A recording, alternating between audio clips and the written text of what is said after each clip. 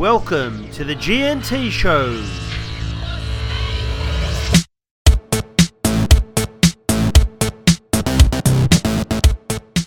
All right, welcome everyone to another G&T Show. Once again, I'm joined by my co-host with the most, a man who was once sent off for a head-high shot in Belmore Car Park, G. I just touched the person's head. It was very faint, but apparently that's a send-off these days. I'm great this week, T. How Police are you? report says you were in the car park alone. You can get sent off for head-highing yourself these days. Okay. You know what? Every time you think the NRL can't give you any more, they find a different level.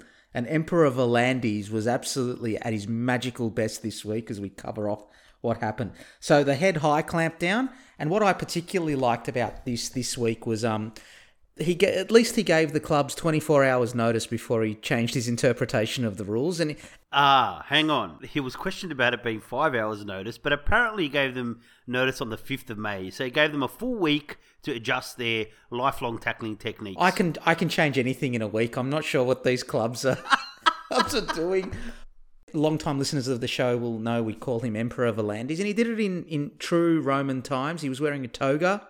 He went outside the front of Fox Studios and he said, "There shall be no more head-high tackles."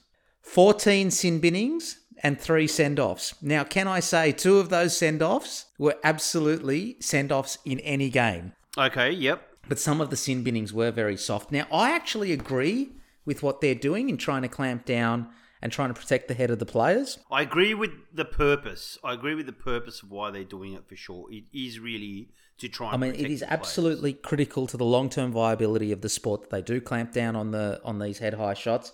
But what other sport changes its rules so often mid-season? Is there another sport that does it? Tennis doesn't introduce new tennis balls that are a different size in the middle of a match, in the middle of the French Open. For the second week of the French Open, we're going to use those oversized tennis balls. No one does that. Oh, look. Look, I love his response. That's why I mentioned the 5th of May. He's like, no, it's wrong. We didn't tell them at the last second. We told them on the 5th of May. Like, Peter, that's like a week ago. And I love the media. James Hooper comes out and he goes, I'm supportive of this dictatorship. James Hooper, mate, do you know what you... Oh, mate, it's unbelievable. Commentators, fans and players, there's a lot that have called for an overreaction. And basically, Emperor Volandis doesn't give a shit. He does not care. You know what he is? We've said it before. No. He's a cross between Caesar and the grandparents. He just doesn't give a shit. No, he doesn't care. He absolutely doesn't. He could be my granddad. Yeah. Don't listen to this bullshit. Yeah, basically. That's what he's like. You know, it's good, I think, that he is his own person and he's not impacted by, News Limited makes a big deal about something and all of a sudden all the previous NRL commissioners change things, or the head of the NRL. And he's very forthright in saying he doesn't care. He's going to do what he thinks is best for the game. I think it's good, but I do think a bit more notice probably would have been warranted. But the purpose is correct, and hopefully the teams adjust, but it's going to take some time, mate. They're so used to tackling in a particular way now that it's hard to just change it. I heard Ben Eichen say they're not taught in the juniors to tackle around the legs anymore. They're not, because you've got to wrap up the ball now, and right? Soft landing, that's what they get taught. I think our listeners should stay tuned for a couple of weeks from now when Peter Volandis changes it to a 4-tackle rule. And there'll be no longer goal kicks after tries. Well, you can only one tackle leg at one a leg at a time or something like that, yeah. We got, what is it? We got dominant tackle, one leg tackle. Psychology, they say there's a lot of this noise that goes on around people that make decisions. So they might have had otherwise known as a shit week or an argument with family or other things on their mind. And sometimes subconsciously that play. I mean, we need to know what Emperor Volandis is going through the week prior to these. I mean, if he's hungry one week, is he just going to introduce pizzas at halftime? I mean, I don't know. He's just a loose cannon. We're coming up to the finals. We're going to play with a round ball. I've just had Ramadan. We're going to have all matches moved to 6 p.m. so we can eat before the game. And he took the heat off because the week started off with the Kyle Flanagan stuff, right? So he got dropped. Then the Dogs, because they're such a professionally run club, stuck him in front of the press without telling him he'd been dropped. Apparently Kyle wanted to front up, and there was all this stuff that we did ask him, so they did do all the right things. They did forget to check that he'd been dropped before they put him in front of them. What kind of club is this? Seriously?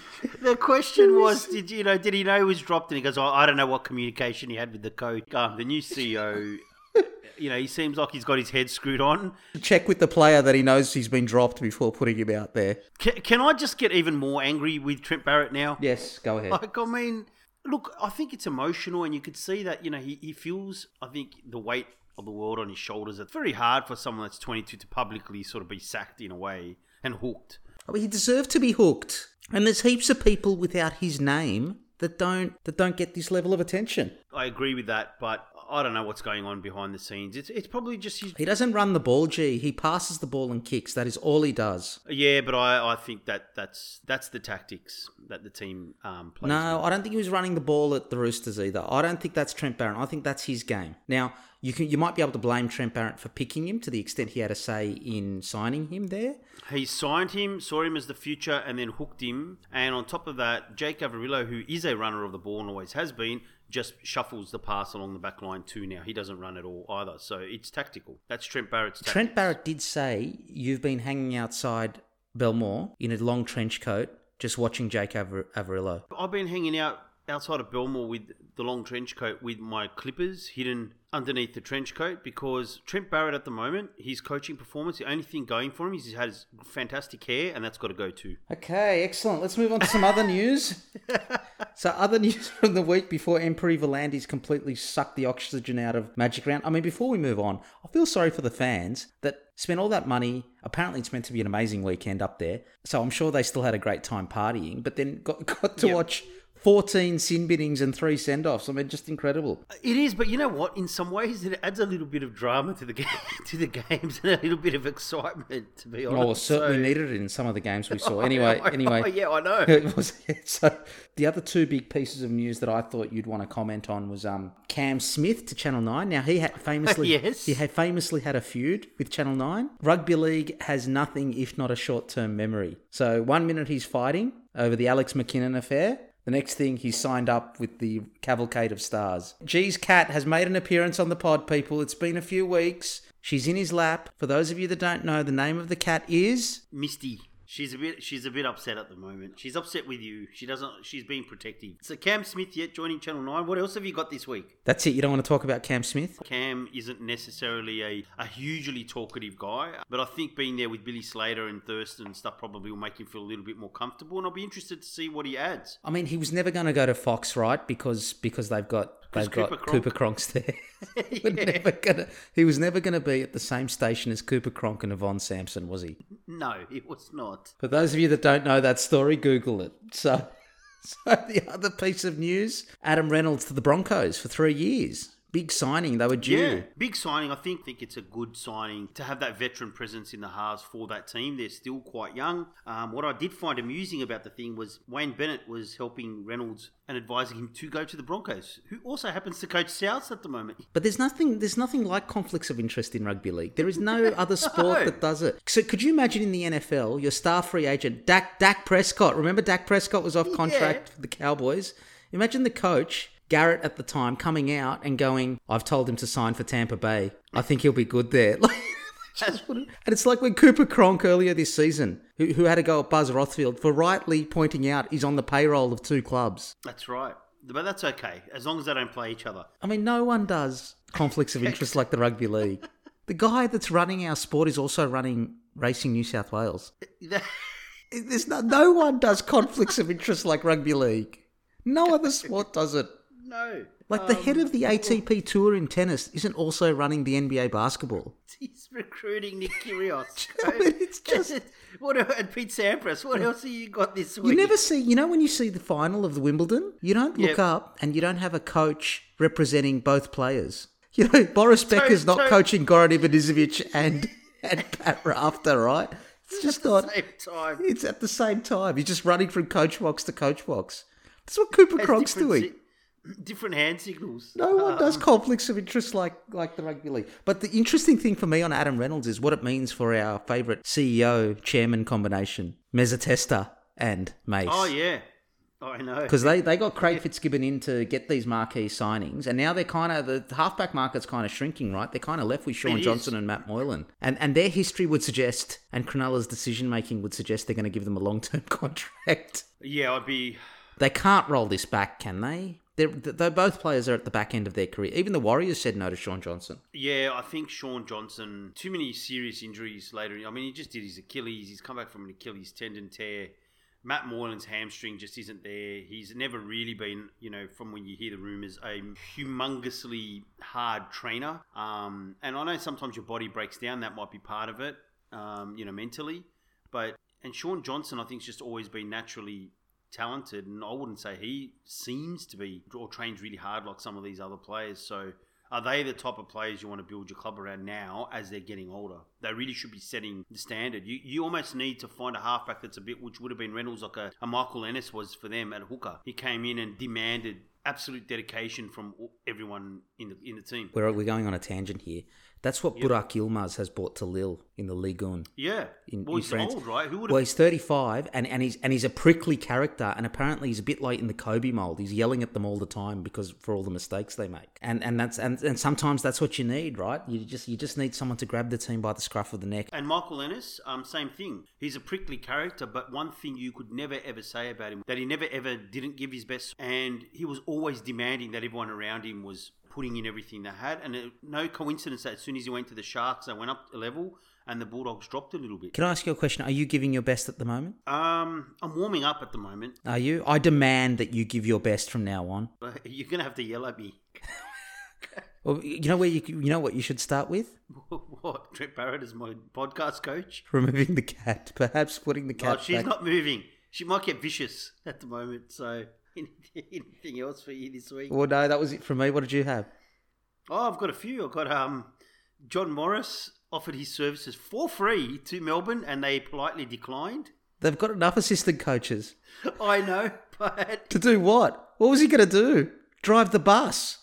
Whatever. I don't know. What was he going to add to the Storm? Has he seen the way the Storm plays? Was he a plant by Mezzatesta? Are we giving him too much credit? No. Half Ahead and Mace got a bit of a caning about doing the 2019 season review halfway through 2020. But to be honest, I mean, the timing looks bad. But considering COVID, I think probably shouldn't be as harsh on the Sharks. I agreed with the article, which is ironic because I don't like the way the newspapers cover the sport. But COVID didn't really start till January or March by the time the lockdown started. Pretty much, yeah. So... the season finished in September. They finished 8th. How hard was the review? I don't know. What was there to review? We finished mid-table. I mean, how hard is this review? I'm trying to be more positive about Dino this week. The other thing was Ricky Stewart's comments about, are we playing netball now? Kicked up a stink amongst the netballers, right? Quite rightly so. Rightly so. You know what? That comment bordered on misogyny. I've watched women play netball. It is fast, it is physical, and it is competitive, man. It is a brutal sport, netball. But you watched it through a black and white TV, didn't you? I don't know what netball games he was watching, but netball is actually a very physical sport. You know the other sport that's quite physical that you wouldn't expect? Water polo. Under the water, they are kicking the crap out of each other. This is what I mean. Netball, there's like sneaky hits and pushes and shots. There's all sorts of cheap shots. And Ricky Stewart's response was, any publicity is good publicity. So, hey, not really sorry. Oh, I mean, his comments after the game this week were funny too, where he says, then I'll recruit a different set of players if we want a different sport. Yeah. Matt Duffy, still unsigned. He's small. Watching the Dragons play without Duffy, they do nothing. Correct. And I find that quite ironic. You know why Duffy can't get a contract? It's the same reason Bevan French can't get a contract. Too small. Great players, too small. I'm not saying it's right, but that's the reason they can't get the contract. But anyway, Clive Churchill, medal winner, and the best player in the grand final last year, smaller than him. And the other thing was, it looks like Brad Arthur's wife is actually picking your team every week. Why do you say that? There was a whole article about the players having to convince Jacob Arthur's mum that he was ready to play. So Brad took a step aside and his wife made the decision. Can I just say, Mrs. Arthur, you are doing a great job and you are, in fact, a better coach than Trent Barrett is. She actually probably would be.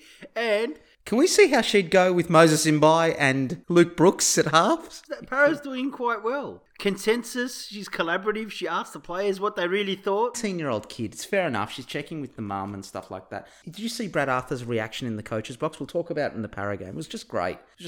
Peter V'landys got the corporate hat on, and he referred to the commission changing the rules every couple of weeks as we need to be agile, which I hear at workplaces all the time. Yeah, fair enough. All right, well, let's move on to the games in Magic Round. We had no Thursday night game this week. First up was the Tigers versus the Knights on Friday night. It was the early kickoff. I don't know what to make of the Tigers. I mean, they completely disillusioned me last week with the way they played against the Titans when they lost the game, and they only started trying when the game was over. So I said I wouldn't tip them again, and naturally they got up and won 36-18. Of course they did, yeah, yes. I mean, yes. Madge moved Adam Douehi to right centre, as we mentioned earlier, and Moses Mbai into the halves, and he received a lot of criticism for it, but it worked a treat, with Douehi shoring up the attack and defence. He was good on both sides of the ball. The right edge of the Tigers, Mbai, Douehi, and Luciano and Norfoluma absolutely tearing the Knights' left-hand defence apart. Everyone raves about Bradman Best. Bradman Best is carrying about 20 kilos too much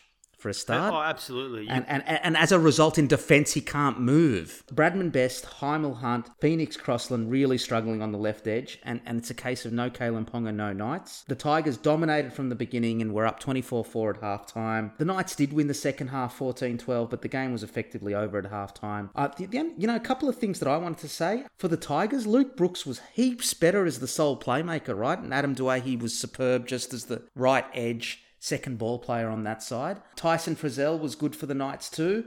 And we also saw 4 sin binnings, right? We saw 8 across the first 2 games, and this one had 4 sin binnings as well. What did you think of this game, G? Similar to you in that I thought the move of Douehi to the centres sort of really worked, and like you said, shored up that right-hand side defence as well. Moses Mbai looked a little bit better, sort of floating around the field and just giving early ball. It was notable, though, at times. I know we spoke about Moses Mbai losing his speed, but my God, he's lost a lot of pace. Like, a lot. He's just not the same player. And Luke Brooks did stick to the left side of the field a little bit, right? Now, I know they combined a little bit, but, that move by Adam Douehi to the right-hand side, really good move by Madge. Adam Douehi's playing out of his skin at the moment. I don't know. I'd struggle to know where the Tigers would be without him. Moses shuffling the ball along gave them some early ball, and it sort of made them be able to then go both sides of the field in attack and gave them a little bit more variety, like you said. And I thought Luke Brooks, once he scored that try and they settled into the game, I felt like he started to grow in confidence a little bit. The sole playmaker, though, right? He was calling all the shots. Can I give you my theory on that? I think Luke Brooks might actually be... He might be a bit like Mitch Moses, right? He needs a 5'8" that's not... Just a runner? Yes, that he just needs a runner there. Whereas Adam Douehi came up through the ranks in the halves at the Bunnies. He's more a playmaker. Yes, they would have had 2 players. It's not necessarily the playmaking, it's the play calling. Ah, okay. Yep. Yeah, so I actually think Luke Brooks might be better off with a single runner there. He seems more of a team guy and play his role type of guy. Like, I don't... Yeah, it'd be good for him to make some tackles.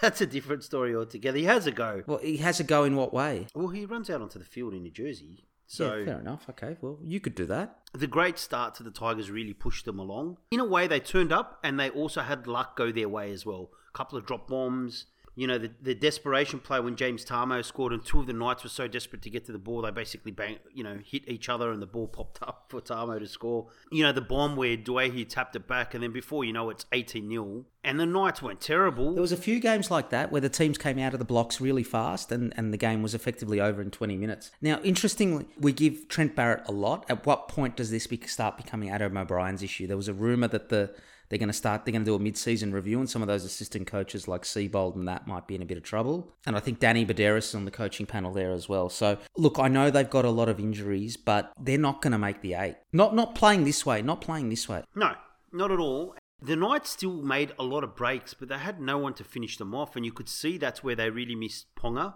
Like, Kurt Mann would bust the line, Bradman Best, but there was no one with enough pace or ability to always be in the right place. So they created a lot of half chances and didn't convert, but effectively the game was over. The Tigers got the ball bounced their way for 3 or 4 tries off bombs. Honestly, the Knights just didn't have enough to go with them. They made breaks and there was just no one there to to finish them off and turn them into tries. But I thought Bradman Best was poor. in defence, In yes, defence. definitely. He busted the line a few times, but in defence they were poor. And, I mean, is it the injuries, T? Well, it is injuries. No Kalen Ponga there, no Mitch Pearce. I mean, they're two big outs, right? I mean, Tex Hoy, I mean, he's trying hard, but he's not Kalen Ponga. You know, they've got a lot of tries that are still young kids, and it's just they're not up to it at the moment. They're missing any real creativity in that touch of class that Ponga adds. You see the difference with him in and out, and it's a totally different team. And with the injuries on top of that, they have no shot without Ponga. So Tigers, yep, good win,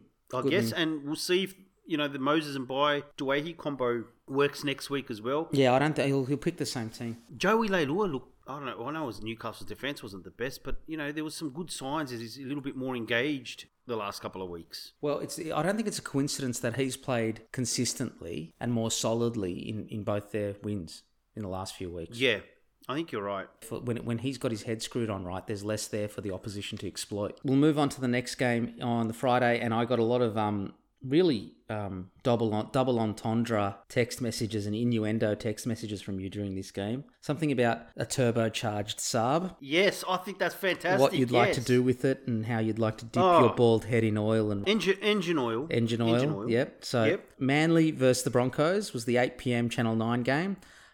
Manly, this was a really tight affair, and Kevy was glowing in his endorsement of the Broncos afterwards as they proceeded to lose the game 50-6. Manly dominated from the beginning to end with an 8-1 win. That's their 5th win out of their last 6 games. Tommy Turbo and Jason Saab on the right edge, really dangerous. Hey.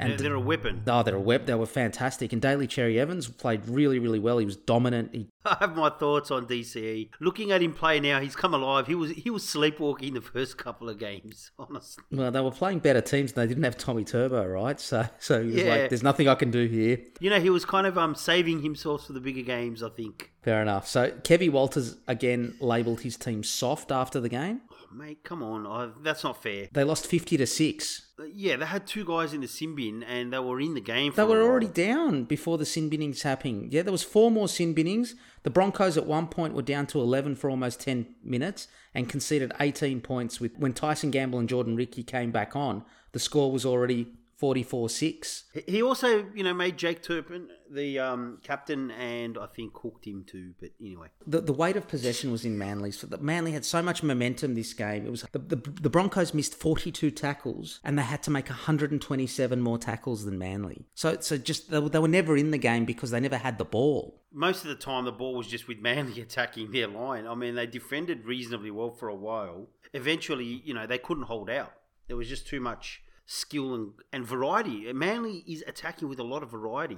Mate, and can I just say, Tommy Turbo, mate, as well as he's playing, may not be the best player in the comp. I just thought, the more I watch them now, they're adding variety in touches. Yeah, I think the way they're playing, they're going to make the 8. They will be in the top 6 the way they're going if they don't have serious injuries. Well, they could be in the top 6, but I think the 5 are pulling away. Absolutely, they'll be the best of the rest, Manly. Because what I picked up in this game is you're starting to see Josh Schuster allowed to ball play a little bit more. Josh Schuster was good. He was good. He's like a better version of Andrew Fafita. He's certainly a thinner version than Andrew Fafita. I don't know whether you saw Andrew Fafita. He uses the ball a fair bit, but he's being allowed to use the ball. Traditionally, Des Hasler doesn't allow his forwards to pass the ball until you have that set player where you... I don't think he's got the choice now. With the 6 against, Des doesn't have the choice. The attacks become very unstructured.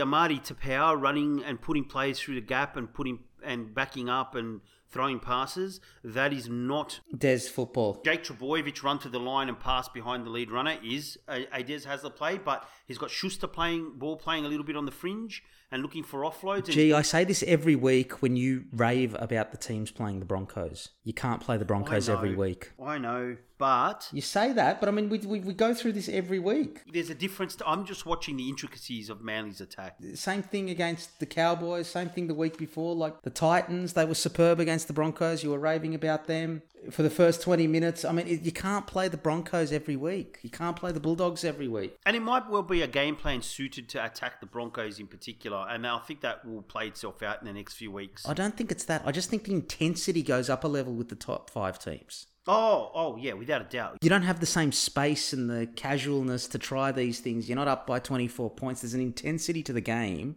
that you don't get when you're playing the Broncos or the Bulldogs. And let me tell you the other thing while I'm on this rant. Adam Reynolds isn't going to make a 44-point difference. So they'd better get some more players. Manly are looking, at the end of the day, you can beat who is put in front of you. Correct. And they're flogging the crap teams and they're belting them by 30, 40 points. Cherry Evans is everywhere. Foran's got more space to operate. Trebojevic is floating in all areas of the around all areas of the field. He's on the left, he's on the right, he's playing through the middle. He had his hand on the ball a little bit more and floating across field this game. And getting Saab hitting the ball on the move is really good coaching because he's doesn't have the greatest acceleration, but once he hits top speed, like he's pretty much almost the fastest guy in the comp. Jason Saab versus Micah Sivo is going to be interesting this weekend. It will be contrasting wingers. Well, I mean, it could go one of two ways, right? If Micah Sivo puts a couple of shots on him, he could go into his shell, Jason Saab. He could. I have noticed with Jason Saab though, he's a lot more physical in the last few weeks. But he's also very quick, and Micah Sivo can sometimes be too close. He can be too compressed, so that they might be able to go around him this weekend. At the end of the day, I think the Broncos hung in for a little while, and eventually the dam broke, and Manly just torched them in the second half. I mean, great to see again Jason Saab playing with joy, Tom Trebojevic. They're enjoying their football and they're playing good attacking football, Manly, at the moment. Emperor Volandis came out after this game and he said he's banning car names as surnames. Is he? So we can't have a turbocharged Saab. That's pretty much what this is. A turbocharged Saab. Do they even sell Saabs anymore? No. Hey, you're a Seinfeld fan. He used to have a Saab. He did used to have a Saab. No, they don't sell Saabs anymore. Wasn't Saab's main thing? It was they were making plane engines. The trucks.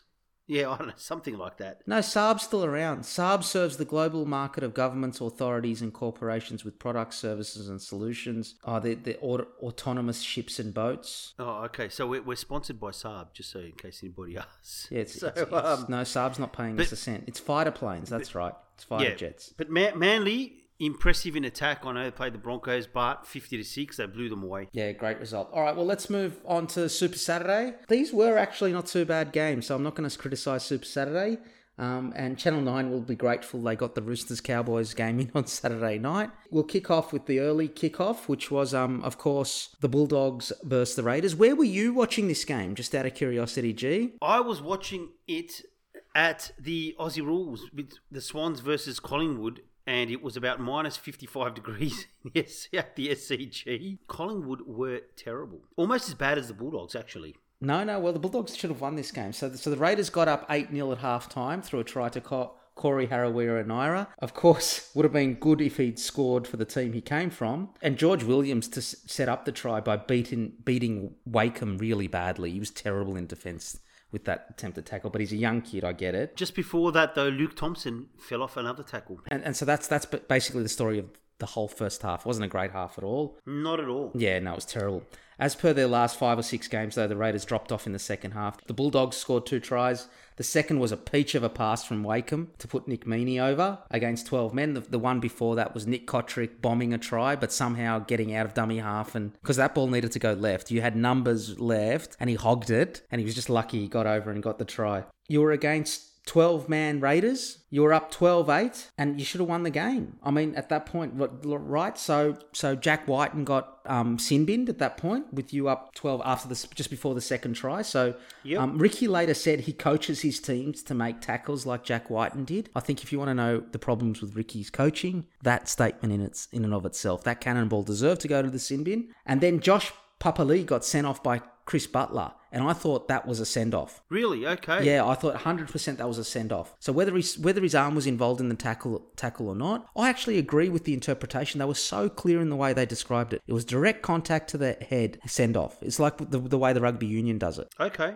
And at this point, they're down to 11. You're up 12-8, Raiders down to 11, and then you had complete brain explosion from your halves for the next 10 minutes. You gave up a 7-tackle set, you gave up a 6 to go, and you gave away a penalty. And your halves couldn't get you over the line. 12-8, with 20 minutes to go, Raiders down to 11. You should have won. It's just because they're young, I get it. It's a game you really, really should have won. And I agreed with the send-off and the sin binning. What did you think? Look, Jake Cavarillo isn't a half anyway. Brandon Wakeham's, he's played a few games off the bench and played, 4 or 5. He's a young kid. It's hard. You just got to be patient. I think they should have won the game, but I don't think they were really the better side. They were pretty ordinary. I didn't think the Raiders were that good. I thought you guys should have won the game. Instead, let me tell you, instead of giving away that 7-tackle set, you grubber it in, they get caught, and they have a dropout. The whole complexion of that last 20 minutes changes. It's not a technical skill set, so to speak. It's been so rare for the Bulldogs players to be in winning positions, right? They've almost lost the ability to win. Yeah, I think that's a part of it. Oh, there we go. There's the cat making its appearance again. The cat's been the MVP of this pod so far. She has. I just felt like, Canberra were kind of always in the game because they're a better side in general, but they weren't very good, and I think they still have problems, to be honest. Moving Averillo to halfback, I was interested to see how that played out. I like Wakeham. Wakeham's one of those players, T, where you see where he's got the vision and he's skillful and he can create a bit of space, but athletically, he's not a first grader. He's very slow. He's very good on that left edge with the timing of the short ball. He scored a try like that against us last. So his actual ball playing's quite good. His ball playing and his vision's good in timing, but athletically, it's almost like he's in between a reserve grader and a first grader. Well, I mean, but defensively, he's not there. The agility and power that he lacks doesn't help. Gee, you got to remember that no one tackles around the legs anymore. So it's all wrapping the ball up. So you got this 85 kilo kid on the left edge trying to bring someone down that's 110 kilos. And unless he's really good defensively, they struggle. Yeah, he's just going to get steamrolled. I know Brent Sherwin used to struggle with that a lot, and eventually he just started tackling people around the leg. Didn't Brent Sherwin reminds you quite a bit of Nathan Cleary? Brian Toe? Yeah, of course. No, totally different player, actually. You saw elements of sort of decent player, like getting Hopewadi to make that break was solely because Hopewadi hit the ball at his top pace. He didn't get it standing still. 6 Ks an hour. Yeah, 6 Ks an hour. He's like the old car that you push down the street and eventually picks up with speed. The choke button. With the choke button. But he hit it already at speed, so at least it gave him a chance to bust the line, and he did. What does the choke button do? I know we used to use it a lot as kids because the car would always break down. But Brad Dietz, I think we look a lot better with Brad Dietz at dummy half. He's only played 4 or 5 first grade games, and I think he deserves a longer run to kind of see what he's got. He's sharper with his passing. He's a little bit more sprightly out of dummy half than Katoa. And Katoa's defense, along with Luke Thompson and stuff, is terrible. And it's the same. Luke Thompson in the middle, Katoa. Their defense is dreadful. But they're just, like you say, lacking that experience in winning games now. They just needed to ice the game. You know what I mean? Like, you're up, they're 11. They went for killer plays when all they needed to do was just play sensible footy at that point. It's the inexperience, right? And I thought the play of the game was Caleb Aiken's tackle on Corey Waddell when Nick Meaney kicked the ball and he hit the crossbar. Corey Waddell was going to score. Correct. And Caleb Aiken's tackle right around the legs and hit him sideways, and he literally fell half a metre short. They score that. They're up 18-8, and I think the game's over. Was this on the big screen at the SCG? No, it wasn't. It was on... might have been watching it on my phone. In between Collingwood, 35-minute forays into the forward line. In between. Did you bring the cat to the SCG? No, I didn't. It would have attacked the Swans, so not a good idea. I've told you before, if that cat could talk, this would be the G and Misty show.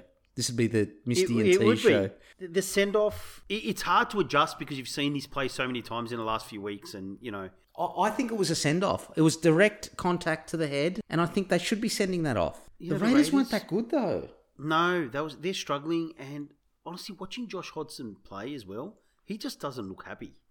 At all. Although he wasn't too bad. I didn't think he was too bad. It's like he doesn't want to be there, if that makes sense. He's still playing hard. You've heard it here first. I reckon Josh Hodgson will end up at the Broncos. Yeah, he doesn't look like he really wants to play. He's not enjoying his football. You can see it. The only other thing I picked up really was Dylan Wateni-Zelezniak when Josh Hodgson did the wing tackle on Luke Thompson. Chicken wing. He called it the wicked wing. I'm pretty sure on the coverage, which I found hilarious. Yeah, I'm pretty sure he called it the wicked wing, and I was like, did I just hear that? Are you sure he didn't call it the two-piece feed? I don't know what they were eating at half-time, but whatever it was. Well, hopefully it's what Andrew Fafita was eating in the next game, which was clearly the bucket. The Dogs just don't have it. Trent Barrett's... Oh, look, okay, I did some research this week. I know you're going to be surprised. Let me just go through Trent Barrett's coaching. Well, I'm glad you've done some research because I'm sick of carrying this pod. Okay, that's fine. He coached Manly from 2016 to 2018, right? In 2016... You can't read your own handwriting, can you? I can't. Or I think this is where I'm struggling. Manly, they won 8 games and lost 16. They scored 18 points just over 18 points a game and let in 23.5 points a game. In 2017, they made the semis. They went 14-10. Their for and against in 2016, was minus 109. In 2017, it was only plus 40. The defense was the same, pretty much 23 points a game they let in, but this time their attack was a little bit better. They scored 23 points per game, and they let in 21. So his teams are always pretty much playing even defense and attack. And in 2018, Manly had 7 wins and 17 losses, and their defense let in almost 26 points a game. They scored 21 points a game. And this year with the Bulldogs, they're scoring 11 points a game, and they're letting in 30, and their for and against is minus 190. I gave you those figures last week. It just seems like if he's got better players, his record's better simply because he's got better players. His coaching stinks. His overall record is 36% winning percentage, which is, honestly, that's disgraceful. What I take from those statistics you gave is he is clearly a very poor defensive coach. Dreadful. And that is the thing that determines your success in this league, how many points you concede, not how many you score. I mean, you guys have gone from Dean Pay, who was an excellent defensive coach and just had nothing in terms of set plays and attack, to the complete opposite. Dean Pay showed that with the right structures and the right coaching, you can coach defense. Yeah, you can. And what I mean is, like, you look at his Manly team, right? He had, an in-prime Cherry Evans. He had an in-prime, which sounds sad, but Dylan Walker.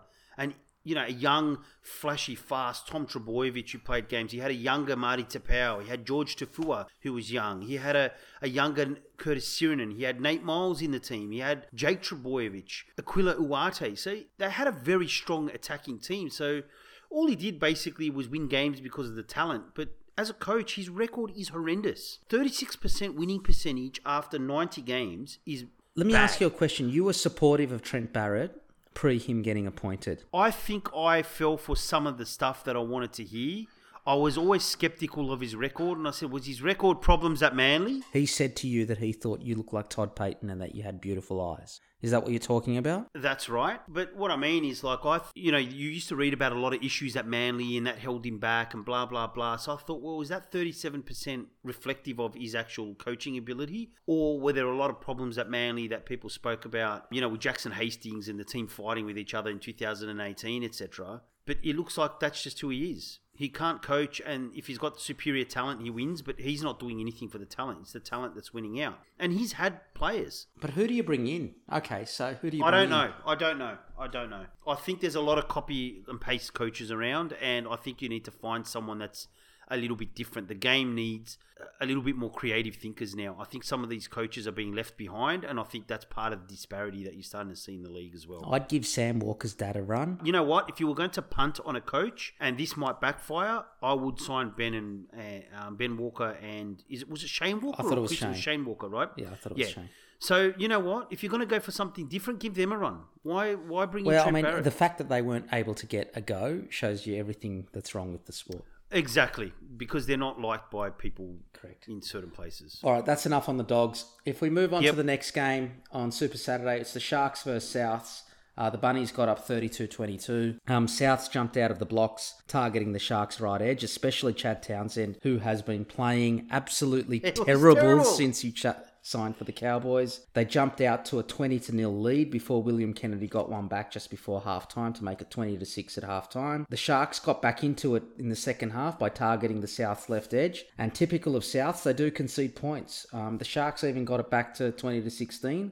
Largely off the back of Matt Moylan creativity. I thought Matt Moylan in attack played really, really well. South then kicked away with 2 converted tries and a consolation try to the Sharks in the last minute.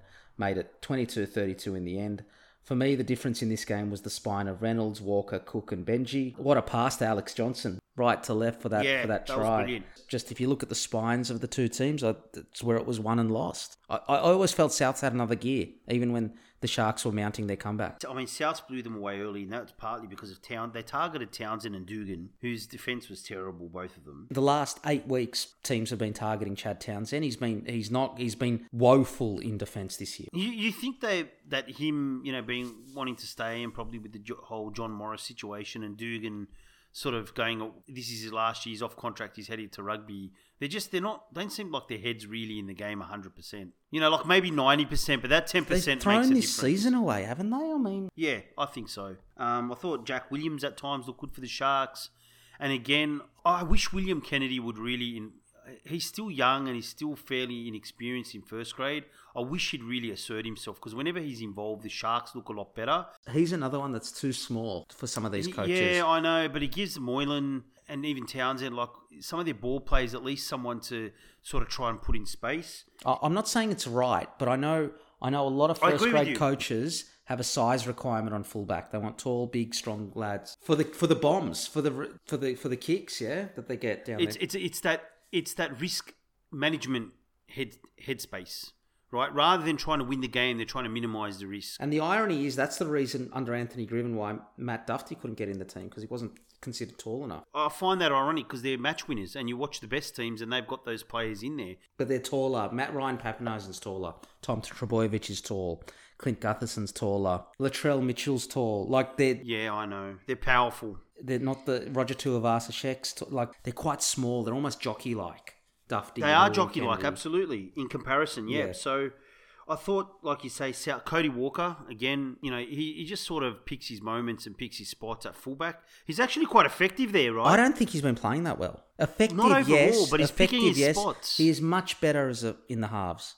He is. He's more involved. They are going to get quantum better once Latrell's back. I thought they did the job. I thought the Sharks did a good job to come back and sort of make it close and got really unlucky, actually, to not steal a win. The Jaden Sewer sin bin, what did you think of that, by the way? What did you think? I don't know about some of these things. It's like, it's not really a head-high shot. No, I agree. It's kind of bouncing up. I thought the Lachlan Burr one was the worst one. The Lachlan Burr one was ridiculous. Yeah, some of the sin binnings. Chad Townsend's one in this game wasn't great either. No. Like, I just think some of the sin binnings, they need to refine that. But I thought most of the send-offs were send-offs, except for the last one in the Titans game. I thought that one was a bit rough. It was just an arm grab. The Titans one was rough. The other two were... send-offs. I thought they were send-offs. Yes. Half the sin binnings, maybe not half, but certainly 30 or 40% of them were harsh. And I thought, and like you say, they effectively came out and the game was pretty much over. You had Benji's great pass and a great finish by Johnson.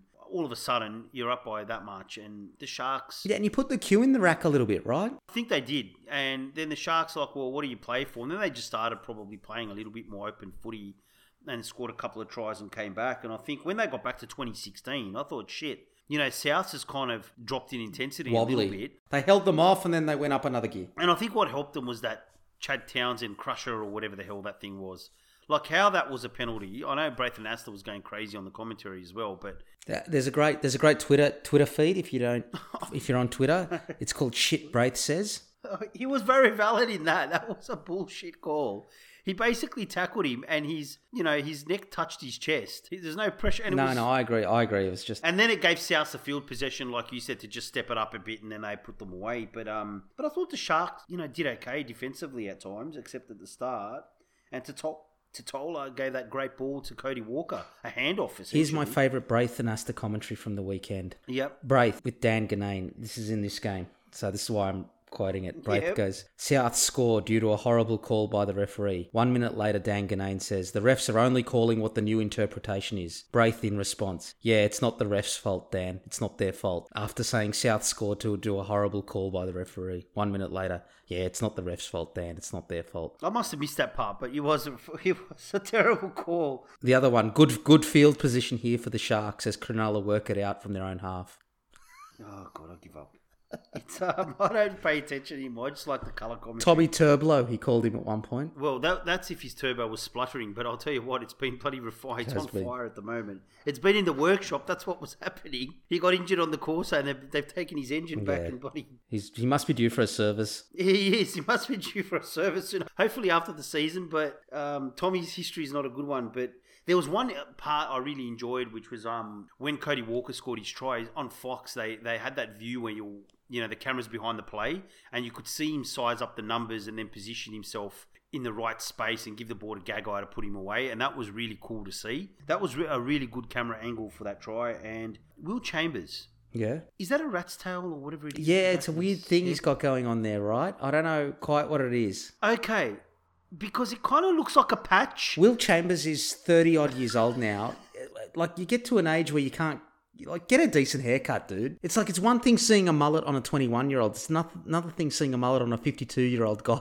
It's just fucking getting petrol. Well, actually, yeah. So I looked at that and I thought, if that's what it is, that's probably why he remained unsigned. I think Will Chambers is showing why he was unsigned. Yeah, it's a terrible hairstyle. Speaking of the mullets, I was actually at the AFL. There was a guy sitting behind us, looked fairly well-to-do, and he must have had the massive wallets because he had like a mullet hairstyle. He was like 60. You're at the age and you got that much money, you just don't give a shit. My favourite comment at the AFL when I went with you was when you said, I want to do a survey on how many people here have hyphenated surnames.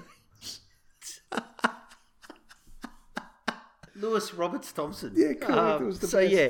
But Will Chambers, mate, I'll tell you what, you got to do something about that. I don't know what it is. It's not even a rat's tail and it's not a patch. It's in between. What is that? You know what? I knew it after 10 rounds. I knew if I did this pod long enough, you'd eventually come up with some gold.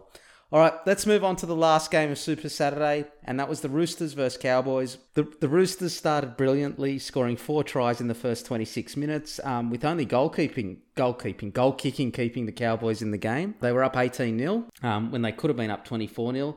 They did that by targeting the Cowboys' right edge. Clifford, Lemieux, Eliu, and Felt were terrible down that Cowboys' right edge. But then the Cowboys then scored 3 tries in the last 10 minutes of the first half and early in the second half after Tupanua was sin-binned, targeting the right edge of the Roosters with Val Holmes, Scott Drinkwater, and Reece Robson leading the way to make it 18-16. Angus Chrichton then scored off an incredible Teddy break down that left edge. And so I thought Teddy was fantastic. But one thing I want to say is Lockie Burr was then sin-binned after high contact with Teddy. Teddy dropped into that tackle, and 3 out of the last 4 weeks, someone has been binned for shots on Teddy. Each time Teddy was ducking to get under the tackle, it's his technique. Pereira did it in week 7, Niokore in week 9, and now Lachlan Burr. So for anyone suggesting that Teddy is ducking into these tackles on purpose to get head-high contact, that is not what's happening. But his technique is to try and duck under the tackles, lowering his centre of gravity. And even if you're in a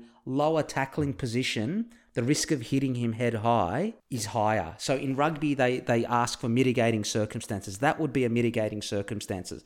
I think Trent Robinson came out tonight and said that Lachlan Burr shouldn't have been binned. It was a tough call, and I agree with that 100%. It was a terrible call. Like you say, he ducked into it, basically just ran into his chest, and his arm was there, and he hit his arm. Can't disappear. Yeah, that's right. So Tupou scored on 12-man Cowboys to make it 30-16 in the end. Teddy was absolutely superb. Just when everyone's talking about Tommy Turbo, he ran for 221 metres, had 10 tackle busts, 1 line break, 3 line break assists, 2 offloads. But can I also say Angus Crichton has also been superb for the Roosters this year.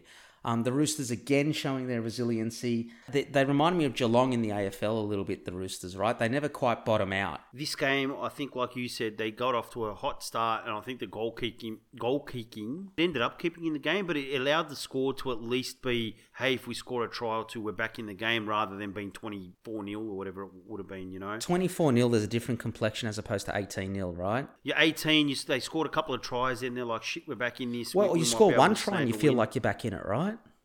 Yeah, so I agree with you totally there. The call on Tedesco or Lachlan Burr was dreadful. I loved your comment about the mitigating circumstances, T, by the way. I think that really needs to come into it, because otherwise you're just sending people to the bin if someone ducks down. You know, the person's smaller. Like, what do you do when you've got a big versus a small? There needs to be the criteria. Was it direct contact? So did it bounce off the shoulder or anything like that? If it's direct contact and there's no mitigating circumstances, it's a send-off. Make the rule really clear. That's what they've done in rugby. They've had something like a 28% drop in concussions since that rule came in. That's the way it's got to be brought in, is some of that, you know, the context around the tackle as well. Not just strictly you hit the head, you're out of here. But that might lessen as we go. They might loosen it up and start to referee it with mitigating circumstances. I think Lachlan Lamb had a good game. It was good to see him back for the Roosters. I know they have a lot of injuries, but in a way, Lachlan Lamb was meant to be their 5'8", and they've just replaced Keary now for Sam Walker. And Brett Morris is a massive loss, but Ikavalu, I think if he plays more, I think he'll start to get sharper. I think he was carrying a little bit of weight. Like you said, not all of them were playing the lower grades and stuff like that all the time. And like you, I thought Chrichton was everywhere. I've always kind of watched him and thought... Oh, but he's been playing really good the whole season, don't you reckon? Yeah, absolutely. He's really stepped up this year. Like, he's running hard all the time. Here's the other thing people miss. He's running hard lines as a decoy all the time as well. To fool the defence thinking you're going to get it, you have to like really sort of run it as if you were getting the ball. And he's doing that a lot. He's offloading. He's really stepped up his involvement, I find. And Isaac Liu, I think since they had Lindsay Collins injured and they've had a couple of injuries, I think Isaac Liu's kind of stepped up his involvement. I noticed him a fair bit more this week. They were just too slick, the Roosters. Whenever that ball went out, there's just slickness in their execution in the back line. Just took advantage of the space the Cowboys left. Val Holmes sort of took over the game. Val Holmes has been great the last 6-7 weeks, right? He's been fantastic since the move to fullback. You needed a couple of games under his belt, but just since he's dropped the weight and he's gotten back used to rugby league and playing back at fullback, he's been fantastic. I mean, maybe they were shell-shocked, but again, I found once they started to get behind, the Cowboys played a bit of footy. They scored some really good tries against the Roosters' defence. And then 18-16, and you think, shit, you know what? I thought the Cowboys were going to beat them, actually, because the game turned around that much. But then, like you say, Teddy then just busted through. He should have been tackled by 3 or 4 people. Oh, it was tough. It was strong. It was just him saying, I'm not going to lose. I think you're right. It was just he wanted it and busted through the tackles and that changed the game, and then that was it. They were gone. But they made a fight of it, the Cowboys. Cowboys earlier in the year... better. Yeah, they would have got hammered. It does make you wonder how good this team would have been with Luke Keary, though. You know what would have been interesting? A Luke Keary and a Sam Walker partnership. Well, would Sam Walker have got a gig if Luke Keary was there? Probably not. Probably not. They would have probably held him over for another season. I think you're right, but you kind of watch them and they're very different. Luke Keary's more of a runner and that more direct player, and Sam Walker adds a little bit of that sparkle in the vision. I agree with that, but I also think, I'm not sure Sam Walker in his game in its current form holds up to finals. You could be right. He got hit hard a couple of times, poor Sam. Well, he's 78 kilos. Yeah. I know, you saw the 18-year-old 78 kilos a couple of times in that game. And Val Holmes just threw him off and he got smashed in one tackle, but he got right back up. Keeps bouncing up. All right, well, let's move on to the Sunday games. I really enjoyed having 3 games on a Sunday. First off, it was the Warriors versus the Eels, and the Eels came out breathing fire, right? In particular, Mitch Moses. They scored 4 tries in the first 20 minutes to lead 24-0. Josh Curran then scored off a Harris Tavita kick to make it 24-6 at halftime. Ryan Madison then scored off a kick and Jake Arthur try assist to make it 28-6. At this point, the game's over, but the Warriors then dominated the next 30 minutes, and this is the problem with the Eels. They do play down to their opponents, and that's why the Manly game has me worried this week. The Warriors scored 2 converted tries to make it 28-18, and then really threatened the Eels before Jake Arthur scored on debut. Thought he had a very assured performance on debut, and Brad Arthur celebrated like a dad rather than a coach, which was fantastic to see. If you haven't, it is good to see, and you know what? Good on him. Really, really good. Just to give you some idea of how, in the end, how much this game flipped around. In the end, the Warriors made more line breaks, 7 versus 5, missed less tackles, 31 versus 37, had more kick return meters, 267 versus 174, and won the ruck. The Eels' play of the ball was slower, but couldn't complete their sets. They only completed 25 out of 41 versus the Eels' 39 out of 46, and in the end, that was the difference in the game. It's funny, right? Like, you're going through the stats, and if you just read the stats and don't know the score, it looks like the Warriors either could have won the game or just lost it, but watching the game, they were in a different league. Like Para, like you said, I think they put the cue in the rack. Once they got up to that 28-6 lead, the Warriors were the better team from then on, until Jake Arthur scored right at the end. Yeah. But having said that, the Warriors, I think, did ride their luck a couple of times. I agree with that. But Blake Ferguson's try, that was very close. Ryan Madison's 3 tries that we dropped the ball, or it was disallowed on video ref or whatever. But it did worry me a little bit. The Eels in that second half, they do have a tendency to drop off and play down to their opponents. That they at 28-18, the Eels look shaky. Yeah, they did, because I know we've talked about it, and this is my thought on them, is I think they can be brilliant, but It's that emotional side. They kind of switch off if they're too far ahead.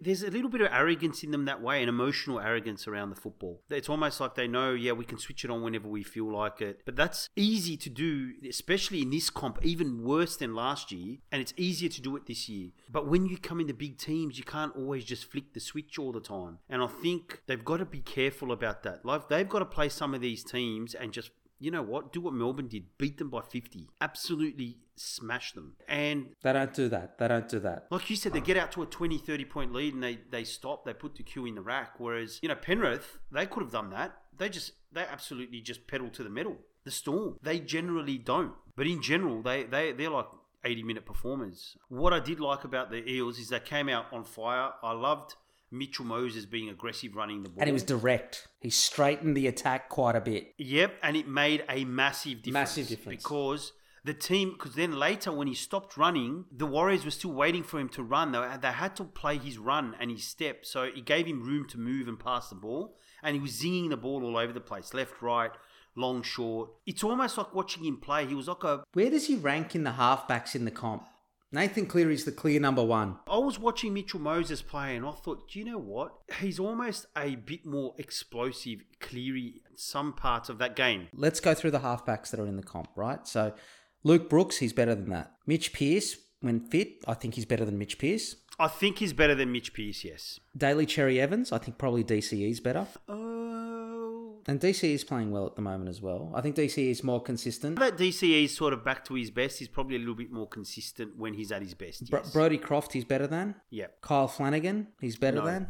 George Williams, he's better than. Yep. Chad Townsend, the Yes. 2 kilogram dirty potatoes I bought from Coles are better than. Adam Reynolds. That might be a wash because they're different players. Yes, Adam Reynolds. Okay, Roosters, Sam Walker and Luke Keary. Either, take your Yes. pick. I don't think he's better than Luke Keary. He plays somewhat similar to Luke Keary at times, but Luke Keary's more direct and more decisive and more consistent. Skill-wise, I think Mitchell Moses is better than Luke Keary. Okay, Jake Clifford is Yep. better than. Yep. Chanel Harris-Tavita or Cody Nikorima, Yes. depending on which. I think he's better than them. Jerome Hughes. Do you know what? I don't know. I think Jerome Hughes has come a long way. yeah, it's almost like now I think about it, well, yeah, you know what? They play differently, but Jerome Hughes' impact on the game now every week is massive. Ben Hunt, he's better than. Yep. Jamal Fogarty. Yeah, he is. Yes, of course he is. And The Nathan Jamal Cleary's the better- Fogarty asked one way, stepped the other. So what are we saying? Nathan Cleary, DCE, Adam Reynolds, Luke Keary, And Mitch Moses. and I Jerome don't think- Hughes. That's your top 6 halfbacks in the comp. Pretty much. The thing is, you look at him as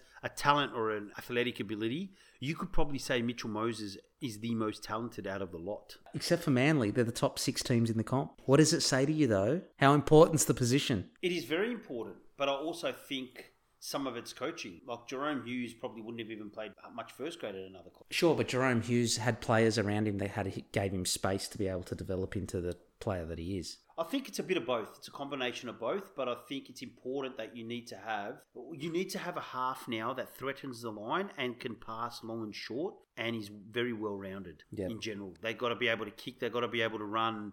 They need to give the defense something to think about all the time, and I think that's what you look at those 6, and that's what you see. How many did you tip this week? I got 7. I got 7, except for the bloody Tigers. Tigers did me in 2. All right. Honestly. And to be honest, to you again, very, very disappointing with the Warriors. Why do they start playing football? This is a pattern.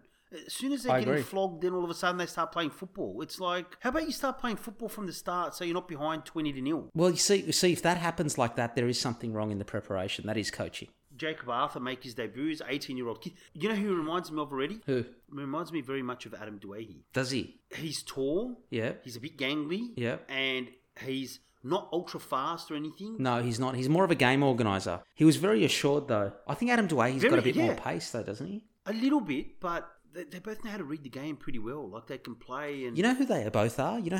They're both modern-day Greg Alexanders. Not nearly as good. You reckon?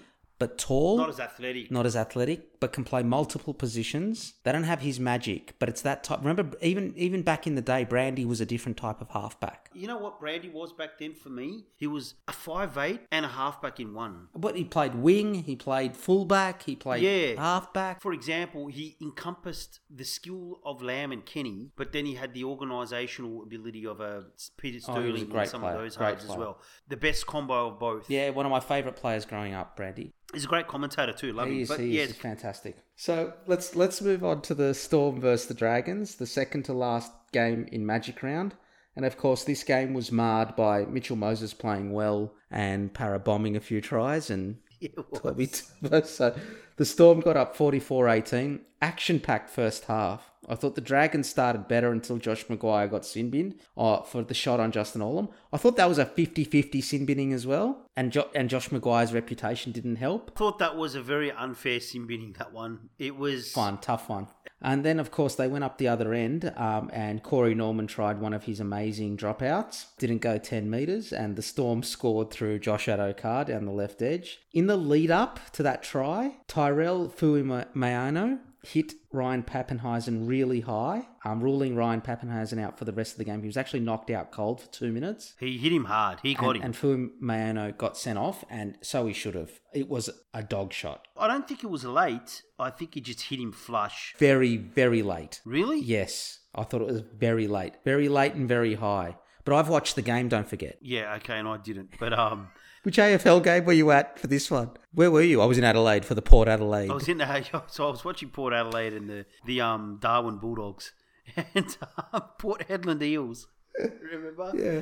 In real time, it didn't look like he was committed to the tackle, but he hit him right around the head. Like he didn't. I don't think he was committed. I think it was a send off in any era. I mean, we can disagree, right? I do think it was a send off though. He hit him flush, and Ryan Pappenheisen didn't really duck or was falling down or anything. Like he clocked him. I thought it was right a dog shot. I thought it was a terrible, terrible shot. It completely ruined the Dragons' right edge. Melbourne then scored again through Kenny Bromwich, who had a great game, down the Dragons' right edge before Matt Duffy set up Ravalawa for 2 tries around a try to Storm 18th man. Dean, I don't know how to pronounce his name. Dean Ieremua at halftime. Dean Ieremia. Yeah. I was close. Yeah. I thought the Dragons were actually the better side with 12, playing expansive footy, running the Storm around and tiring their forwards. But halftime probably came at the wrong time for the Dragons. The Dragons did try in the second half and the Storm stopped trying to go around them and went through them. They started passing the ball inside a little bit and straightening up their attack. Josh Adokar ended up with a hat-trick. Nico Hines, Jerome Hughes and Kenny Bromwich were great for the Storm. Ravalawa got a hat-trick and Duffy till he got hurt was also excellent for the Dragons. The send-off kind of ruined this game, right? From that moment onwards, the Storm were the only team that was ever going to win it once they got their attack in order in the second half. I thought the Dragons didn't play that badly. Well, the first half, when they were down to 12, I thought they were the better team. They were pretty good, and I think with Duffy sort of, being a lot more influential, I thought there were signs that they could pull off a win. Like, the try to Cody Ramsey that was disallowed, that was great footy by Duffy Ramsey and Corey Norman. But at the end of the day, Melbourne just have too much class in their team. Like, the tries at the start of the game, Pappenheisen's ball before he got knocked out to Adokar was magic. And Adokar just hit that at pace, and they had no chance of Dragons of stopping that. Then Bromwich scored. But instead of trying to go around them in the second half, they straightened up their attack. And I think, but the Dragons sort of, didn't allow them to get ahead by too far, and I think some of the goal kicking didn't help. But like you said, I thought Duffy was influential. He had a great impact for them whilst he was on there. I think he's out. I think he's out indefinitely though. Didn't look like a good injury. Like it looked like it might be something quite serious, or he might be out for a few weeks. I know Greg Alexander on the commentary talked about an AC joint. It could be a lot worse than that. So he's going to be at least out for at least 3 to 4 weeks. What do you say? I mean, some of Melbourne's tries in the second half, though, like, the huge try where all the players were literally reading and reacting to each other's movements was brilliant footy. Like, the centre's coming in 2 off his centre position inside looking for the ball because the second rowers made a cut inside. They're just reacting to each other when they're making a break. And then the kick to Adokar, I think, was quite telling that Saints ran out of path and Melbourne were just running over the top of them where, they spread the Dragons apart and then Hughes backed up and did that kick across field and there literally were 5 or 6 Melbourne Storm players and no one from the Dragons around there at all. And Adokar picked it up. I liked Adokar's try where he kind of did the arse move, the Charles Barkley move, where he kind of, he kind of used his arse to like it. It was a basketball move. It was a basketball move. He was posting them up. And As someone who's an expert on asses, I'm glad you noticed that. I used to use that in the post all the time in basketball. They didn't call me Charles Barkley for nothing. The round mound of rebound. They didn't call you Charles Barkley at all? No, I just couldn't jump as high. And Nico Hines. Oh, he was fantastic. Mate, they're the types of players the Bulldogs should be looking at.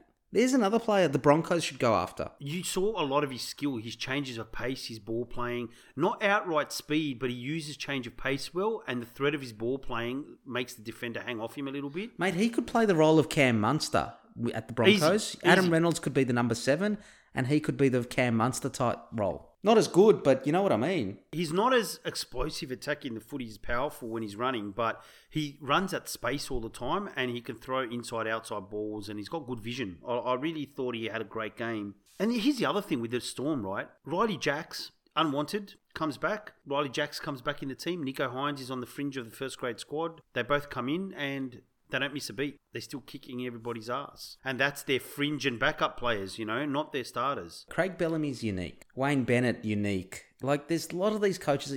There's a reason why they're once-in-generation type coaches, right? Tim Sheens was another one. He was, yeah. And the rest of them are run-of-the-mill coaches, right? And I think as a fan, you hoping you hit the jackpot, really, and you get a Bellamy or you get a Brian Smith or you get a Wayne Bennett or you get a Trent Barrett. Tim Sheens or a Trent Barrett, yeah.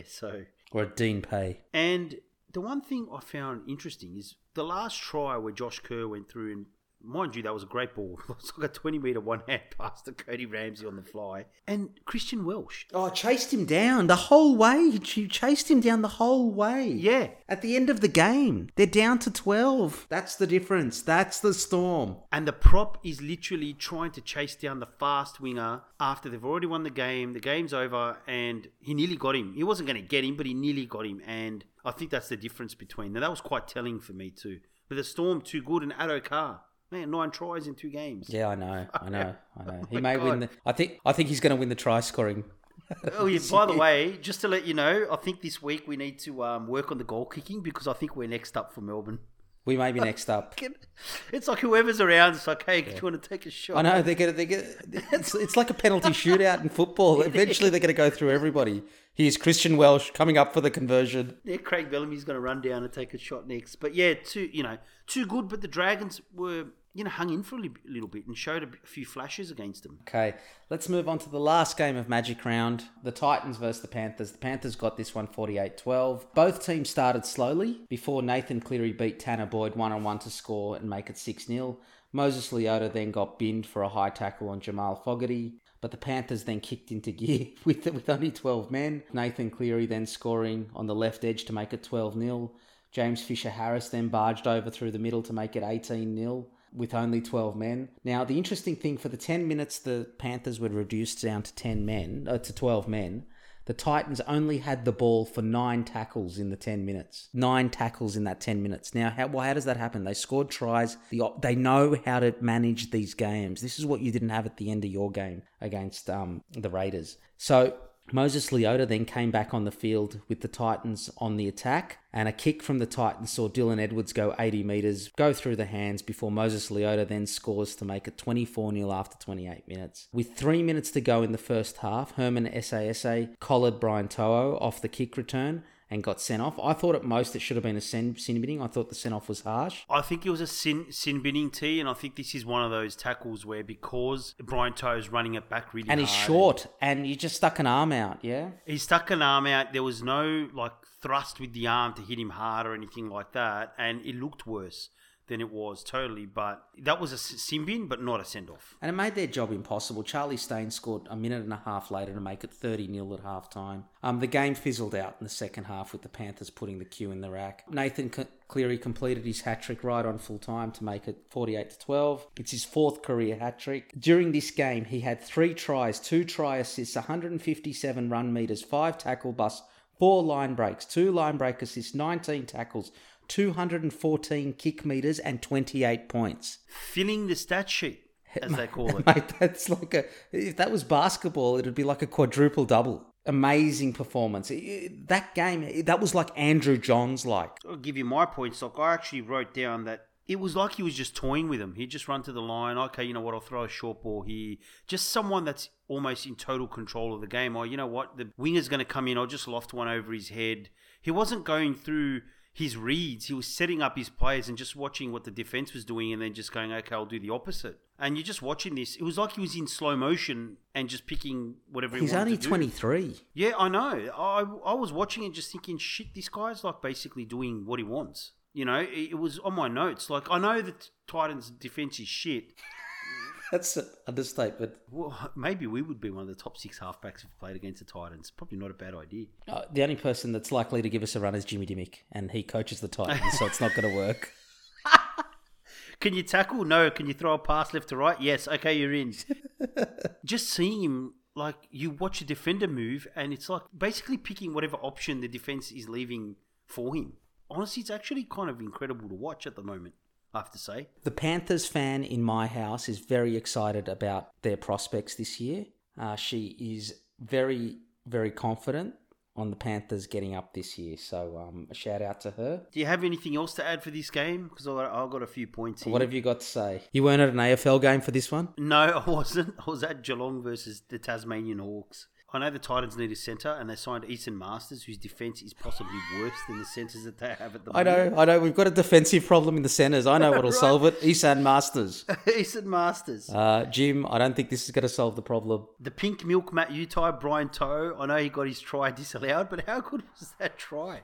There's like 6 defenders there, and he's just basically stepping inside and under. No, he's 4 or 5 fearless, of them. Brian Toe. He's unbelievable. I love watching him. Yeah, he's completely awesome. Fearless. He's like, I can beat all of this. There's like 6 players there. Correct. I know that 6 Titans defenders is usually like having just a centre and a winger, but, you know, nevertheless, the numbers were there. It's the equivalent of 2 other players in every other team. Is. Yeah. Oh, mate, their defence just gets worse. I've stopped counting. They've conceded like 200 points in 5 games, the Titans. Just soft. Like the Crichton, you know, try where he set up for Moses Leota, I think it was. Shit, I can't remember now. But it's everything, G. It's everything. It's attitude, it's contact, it's lateral movement. The whole defence is a problem. The whole defence. It's a massive problem. Like Crichton just basically ran as a hit-up. He didn't run hard or at full speed, and he just went through Tino and Peachy, went straight through the defence. Like, the defence was horrible. Tyrone Peachy, his defence, he's got to sort himself out. His defence in the middle, you can afford to carry maybe Fogarty. But when you're carrying Fogarty, Peachy, Fafita, the Titans can't afford to have that many. And Kelly, they can't afford to have 7, 8 bad defenders in their team. So I did like when Edwards scooped that ball up and then ran away 70 metres. Anthony Don was chasing him, and that was literally in slow motion. They were both in slow motion. The other thing, can I make another? I've got two points to make. Dylan Edwards. Have you seen the size of his chest relative to the rest of his body? Dylan, perhaps you need to do weights in other areas, other body parts. He should be watching Luke Thompson play. Like, he chests players, but he doesn't tackle them. And the player slips off his chest and keeps on running. My favourite stat of the weekend is Nathan Cleary has scored more points this season than the whole Bulldogs team. That doesn't surprise me because he practically did that in this game alone. Well, the Bulldogs have scored 110 points this year, and Nathan Cleary scored 112. Can I get odds on Nathan Cleary outscoring the Bulldogs this season? You probably could. He's going to get close. You know, watching Edwards, I think that might be a little bit of the Panthers' Achilles heel against Melbourne. The other team's defence can maybe at least get a read on or block, you know, Douehi or Cleary. They need something to come from somewhere else, and I don't know if they quite have that. Burton might be a bit of an X factor there. Last year it was Api Coruscant. Burton might give them a different look than Naden. Naden was a tall athlete that could, you know, make a bust and a break, whereas Burton at least gives them a far quicker ball play than Tyrone May as well. So they do have a bit of a different look this year, the Panthers, but the Titans, honestly, disappointing. They just couldn't keep up. They're unfit. They're way too heavy. The Panthers just toyed with them. They would make a break, and the Titans couldn't get back in time before they would go for the next play. They were just struggling to keep up. I think the kick-out try at the end where they threw the ball around and they were just passing it around was an amazing try. And it actually got called back. It was that to put them up 48-0. That got called back. But just the play leading up to it, and what impressed me the most about that is watching Cleary. He's running to the side. He's putting someone in a gap. Then he's backing up. Then he's getting tackled. Then he's throwing the ball behind his back to a support. Then he's getting up and then joining and linking up. He touched the ball 3 times. I think what makes the Panthers what they are partly is Nathan Cleary. And it's not just because he's playing well. He's their their captain and he directs the team, right? He's constantly aggressive and looking for opportunities. He doesn't just sit back and just go, okay, we're running a set play, we're running a set play, running a set play. He's, like you say, he's touching the ball 2 or 3 times in a set. He's looking for an offload. He's following Jerome Luai. Jerome Luai stepping inside and then Cleary's coming inside, waiting for Luai to pass the ball back inside to him, like you said. They're linking up all the time in the middle. Then he's offloading to someone else. He doesn't die with the ball. He's got this constant attacking mentality going. And the whole team's like that. He's leading the team to play like that. And that's why I think they're irresistible, the Panthers, really. And I think he's a brilliant match for their athletic talent and the ability they've got in the park. But the one thing to watch out for, I don't think anybody can beat Penrith at full strength other than Melbourne. You can see their Achilles heel is the speed. But I think Melbourne, if they had Nico Hines and not Pappenheisen, I wonder if that's the one player that Penrith is their weakness in a way. Well, maybe. You know, the try that Titans scored at the end, but that was sheer speed. They got around them and then the speed came through the middle and no one Penrith could keep up with them. So, but it's almost impossible to pierce their defensive line, if that makes sense. But that extra bit of pace can put them away because they're strangely I don't know what you think. They're fast and athletic as a team. They don't have many outright speedsters, the Panthers. Well, I mean, Stephen Crichton and Charlie Staines are quite quick. Charlie Staines is quite quick, yes. But in terms of like... And their defence, they've conceded 72 points this season. Their defence is sensational, but once you get past them, you need the pace to take advantage of it, but there's only a couple of teams that can. Yeah, it'll be interesting to see how it goes. So let's move on to... That concludes the round 10 review. Let's move on to our round 11 preview. So first up, we're back to a normal schedule. Thursday night, we've got the blockbuster between the Cowboys and the Knights. The Cowboys are $1.55 favourites. The Knights are $2.45 outsiders and have a 4-point start. I think the way they're playing, I think the Cowboys are going to get this. This is up in North Queensland. I think the Cowboys will get them. I think I'm going to pick the Cowboys. The Knights have been pretty disappointing, to be honest. They've got too many injuries, and even if Ponga's back, I'm like you, I think they're lacking a little bit in the backs, and the Cowboys have been playing a lot better, and they're looking okay. They're looking okay, yeah. Looking like a half-decent team, right? If it's up in Queensland, I'm tipping Cowboys for sure, and if they bring what they brought against the Roosters, can you see the Knights matching them? No, that's why I tipped the Cowboys. Yeah, cool. Move on to the Friday game. It's late. It is late. Early kickoff on Friday is the Warriors versus the Tigers. Warriors are $1.50 favourites. Tigers are $2.60 and the Tigers have 5.5 point start. I just don't know what to make of these teams. I don't know where your head's at. I haven't decided who I'm going to pick. It's a pick 'em and it's a stay away game for me. You could easily convince me the Warriors are going to win and you could easily convince me the Tigers are going to win. I have no idea who's going to win this game. Like you, I don't know what Warriors are going to show up. I don't know if you're going to get we're down by 20, let's start playing football Warriors, and then they could probably they could easily rack up 20-something points in an instant against this Tigers team. I mean, both these teams are so inconsistent from week to week, and even within the game, they're inconsistent. Oh, yeah. Like, they can have a really terrible half and then come out and then blow a team away in the set. They're really, really inconsistent. I mean, look, I might pick the Tigers because I want to see this Moses and Douehi sort of centre-half pairing. I think it kind of shored them up defensively because they had problems on that fringe there, and Moses and Bai in defence was terrible. And I don't have faith that the Warriors are going to throw anything at the Tigers at least for a while. So until they get behind. Until 2023? Yeah, or 2023. So I'm going to tip the Tigers, but honestly, with any conviction, like zero conviction. Another game that's hard to pick is going to be the Cogra Derby or the South Coast Derby. It's the Sharks versus the Dragons. This will be at Cogra Jubilee. The Sharks are $2. The Dragons are $1.80, just favourites, and the Sharks have a 1.5 point start. Yeah, this is another tough one to pick. The Dragons will be missing players, including Dufty, and the Sharks were good, I guess, or better, is certainly in the second half against the Souths. Oh, this is a hard game to pick too, because I think, are you going to get the Sharks that are kind of half sort of not interested in the season, or are you going to get the Sharks that played good footy for half an hour against the Rabbitohs or 40 minutes against the Rabbitohs?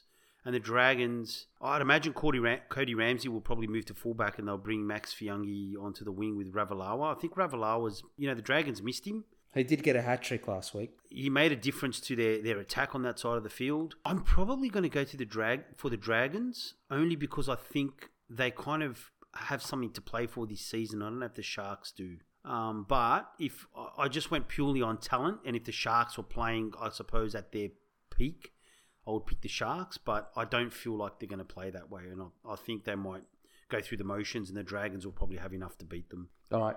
Just remember, I am beating G in tipping comp, so take his tips with a grain of salt. Great. Okay, fantastic. Thank you. Yeah, and if we move on to Super Saturday, Titans are up first. They've got the bye. The Titans are $1.20. The bye is $4.50, and the bye has 12.5 points start. If the Titans don't win this game, I think their top 8 chances are. If I don't know how the Dogs are going to score enough points in this game to stay with the Titans. I don't think we can win this game at all. I like you said, I think the Titans' defence is... I don't know, is it even a defence? I think you'll score points, but I think the most you score is 20 points, 24 points. I think the Titans against the Dogs' defence could rack up 45, 40, 50 points. I think with Trent Barrett coaching both the defences in this game, just to play a conflict of interest, he's actually the defence coach for the Dogs and the Titans. We might score 16 or 20 against the Titans because the defence is so bad, but how are the Bulldogs going to stop the Titans from scoring 30 or 40? And we've seen throughout this year that when the Titans play against a poor defence, they don't switch off. They rack up 30, 40 points like pretty easily, actually, in some of these games. Like, who's going to tackle Fafita or chase Brimson down? Like, it's just not going to happen. So I think the Titans will win this game, and quite comfortably, actually. Yeah, I don't think the Dogs have got enough points in them. I don't think the Dogs have got enough points to... You know how we've seen the Titans be run down? They don't have enough points to close the gap. So the Titans by probably 20. All right, the middle game in Super Saturday is the Roosters versus Broncos. The Roosters are $1.15 favourites. The Broncos are $5.50 outsiders and have 17.5 points start. I think the Roosters will win this. I think Sam Walker's going to be really motivated to do well. All the players that the Broncos let go in junior systems, like Cam Smiths, those types of players, they always have massive games against the Broncos. And the Roosters' defence is really, really good. So I can see them racking up a big win here against the Broncos. Look, watching the Broncos last week, and I know I'll probably say, hey, the Roosters are going to win the comp after they beat the Broncos this week, but the Broncos... Oh, you will. You'll come up with something like that. The razzle-dazzle football that the Roosters played this week against the Broncos. Look, hey, one thing I did like was seeing Herbie Farnworth in the clear in a little bit of open space last week. It was good to see him. He's got some talent, the love bug, but doesn't get to show it much. I like the love bug. I think he's a decent player. He's a good player, good skillful player. I just don't think defensively they can hold out the Roosters. Like, the Roosters were clinical at times against the Cowboys, and the Broncos' defense won't hold them out for the whole game, and I think the Roosters will make it really hard for them to score points because they're defensively so good. So I think the Broncos will hang around for a bit, but ultimately they might score a couple of tries, but the Roosters will probably beat them by 12 to 16, I reckon. I don't think they'll thrash them. Yeah, I don't. Okay. All right, fair enough. The last game on Super Saturday is the Raiders versus the Storm. The Raiders are $5.50 outsiders. The Storm are $1.15. The Raiders will be missing Jack White and Josh Papali and Josh Hodgson. And the Raiders have 12.5 points start. I think the Storm... Ryan Pappenheisen's obviously out for the Storm. I think the Storm will do this on their ear. Yeah, I think the Raiders are really struggling. I think even pretty much, if we think about it, they've had injuries and they missed Nickel Klokstad and stuff like that. But just in general, their attack's been pretty, like we've said, disjointed. It's not fluid. Whiten is struggling to get into space. He's not really impacting games much. Which is good, given he's not playing.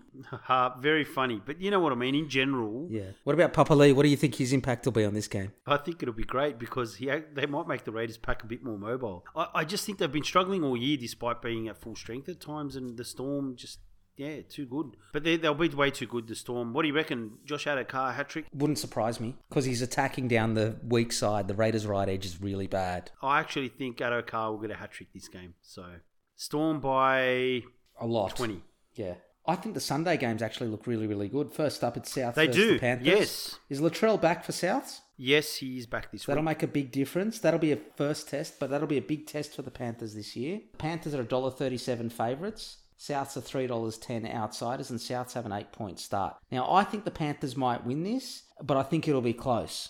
I think the Panthers will win because I just think they are at full strength. They have no injuries. They're in, like you say, like we spoke about last year, they're still enjoying their football. There's a little bit more arrogance and meanness this year. They're still enjoying throwing the football around and playing every week. So I think that'll keep their energy up enough to hold out the Rabbits. But if Latrell's back and if Latrell has hopefully use that time to train and sort of trim down a little bit more. Like Andrew Fafita did? Oh, God. Well, his article in the middle of the week was that he'd lost so much weight and John Morris treated him poorly as well. And he'd put in the effort to lose heaps of weight, but he looked like the same as he did. He certainly did. He looked bigger. And can I just say, didn't John Morris do the right thing by him by saying, I think you should retire? I don't know, because we don't know what his true motive was, but if it was to actually really protect Andrew, then probably. But I don't really know what the context behind that comment was. It might have also been that I'm never going to pick you, so you probably should retire. But the Rabbits, like you, I'm hoping for a good game. And Latrell Mitchell comes back, Cody Walker moves back to 5'8", and Benji to the bench. But I don't think they're good enough to beat the Panthers. I think that the top two have a clear split. I think Para's almost on their own, and then I think the Rabbitohs and the Roosters are kind of in their own little pack behind Para. So the Panthers too good for me. Yep, so we've got that same tip. All right, if you move on to the last game of the round 11, Ooh, it's the Eels versus Manly. Who are you going to pick? Manly or Para? Para's in the lead, but the gap's still narrow, if you remember the old ads. Yes, I do. The Eels are $1.50 favourites. Manly's $2.60 outsiders, and Manly have 5.5 points start. I think this will be a close game. I think it'll be a close game. I hope there's a big crowd, and I think there will be. Mainly with Para fans, because Eagles fans don't go anywhere. They don't even go to Brookvale, but they don't. As an Eels supporter, I'm going to pick the Eels. I'm not one of these dogs that picks against these teams. Yes. Low-life scumbags that pick against their teams. Calls himself a supporter and picks against his team. Do you know anyone like that, G? But if the Eels had a minus 20-point differential, you might be thinking, per game, you'd be thinking of it differently. Hey, T, I've been to every Bulldogs game for the last 20 years. Who are you picking? I'm picking the Titans by 50. Yeah, basically, that's it. Honestly, I find this game very hard to pick. I think it's hard to pick. I could see why you would. I think Para, like we've said before, they're the team waiting for any bad luck from the Panthers or the Storm, right? I think they're the third best team at their best. But last week they switched off, and then they went through the doldrums play to their for a opponent, while. so it's not going to be a blowout. They're going to play to Manly's level. And Manly has been torching sides. So I think this is going to be a really good game. I'm actually going to tip the Seagulls, because I actually think Para is not quite ready to meet a team that is going to, how can I say to you, like challenge their defense with fast players everywhere. I think they've had some brutal games, but I don't think they've quite had that for a few weeks, and I think they'll be a little bit underdone. Is you tipping the Sea Eagles something to do with your great love of Tommy Turbo and Jason Saab? Yeah, possibly. I don't think the Eels have an answer. If Saab and Trbojevic get going, I think you made a great point about Sivo sometimes kind of a little bit off with the fairies when he's defending at times. I think if you leave space now, the way the Sea Eagles are playing, Trbojevic and Saab will take advantage of it. But if Sivo's got to have a big game in defence, I think if he is solid in defence and really sort of tightens up that side of the field, I don't think the Sea Eagles will have anywhere to go. Because Harper's not the fastest guy in the world, and Brad Parker and Garrick are solid and consistent. But if he can help nullify Saab and Trbojevic a little bit, then I don't think the Sea Eagles can beat them. But if he leaves in his space for Saab on the wing, the Sea Eagles, the way they're playing, will exploit that space. And I think they'll score quite a few tries around the Eels if that happens. But I'm looking forward to a good game. I think it'll be really close. I think the Sea Eagles might get them just because Para will be underdone. But do I think it means much in the long run? No, because I think the Eels are a fantastic side. But Bank West, that's a bit of an upset actually, Tim. It is. I hope you're wrong. If you're right, you've heard it here first. If you're wrong, encourage people to tune in, while I will be absolutely giving it to you. So, yeah, all right, that brings us to Come on, Tommy, don't let me down, Mr. Turbo. Come on. That brings us to the end of another G&T show. Thank you for listening. We'll see you again next week, and thanks for joining me again, G. Thank you very much, T. Appreciate the time. And Kyle Flanagan, head up, mate. Don't worry, Trent Barrett will get sacked soon and you'll get another go. And that'll make a difference how? Not sure, but at least he might get picked. More hard-hitting analysis to end the pod on. See you, G. Yeah. See ya, bye.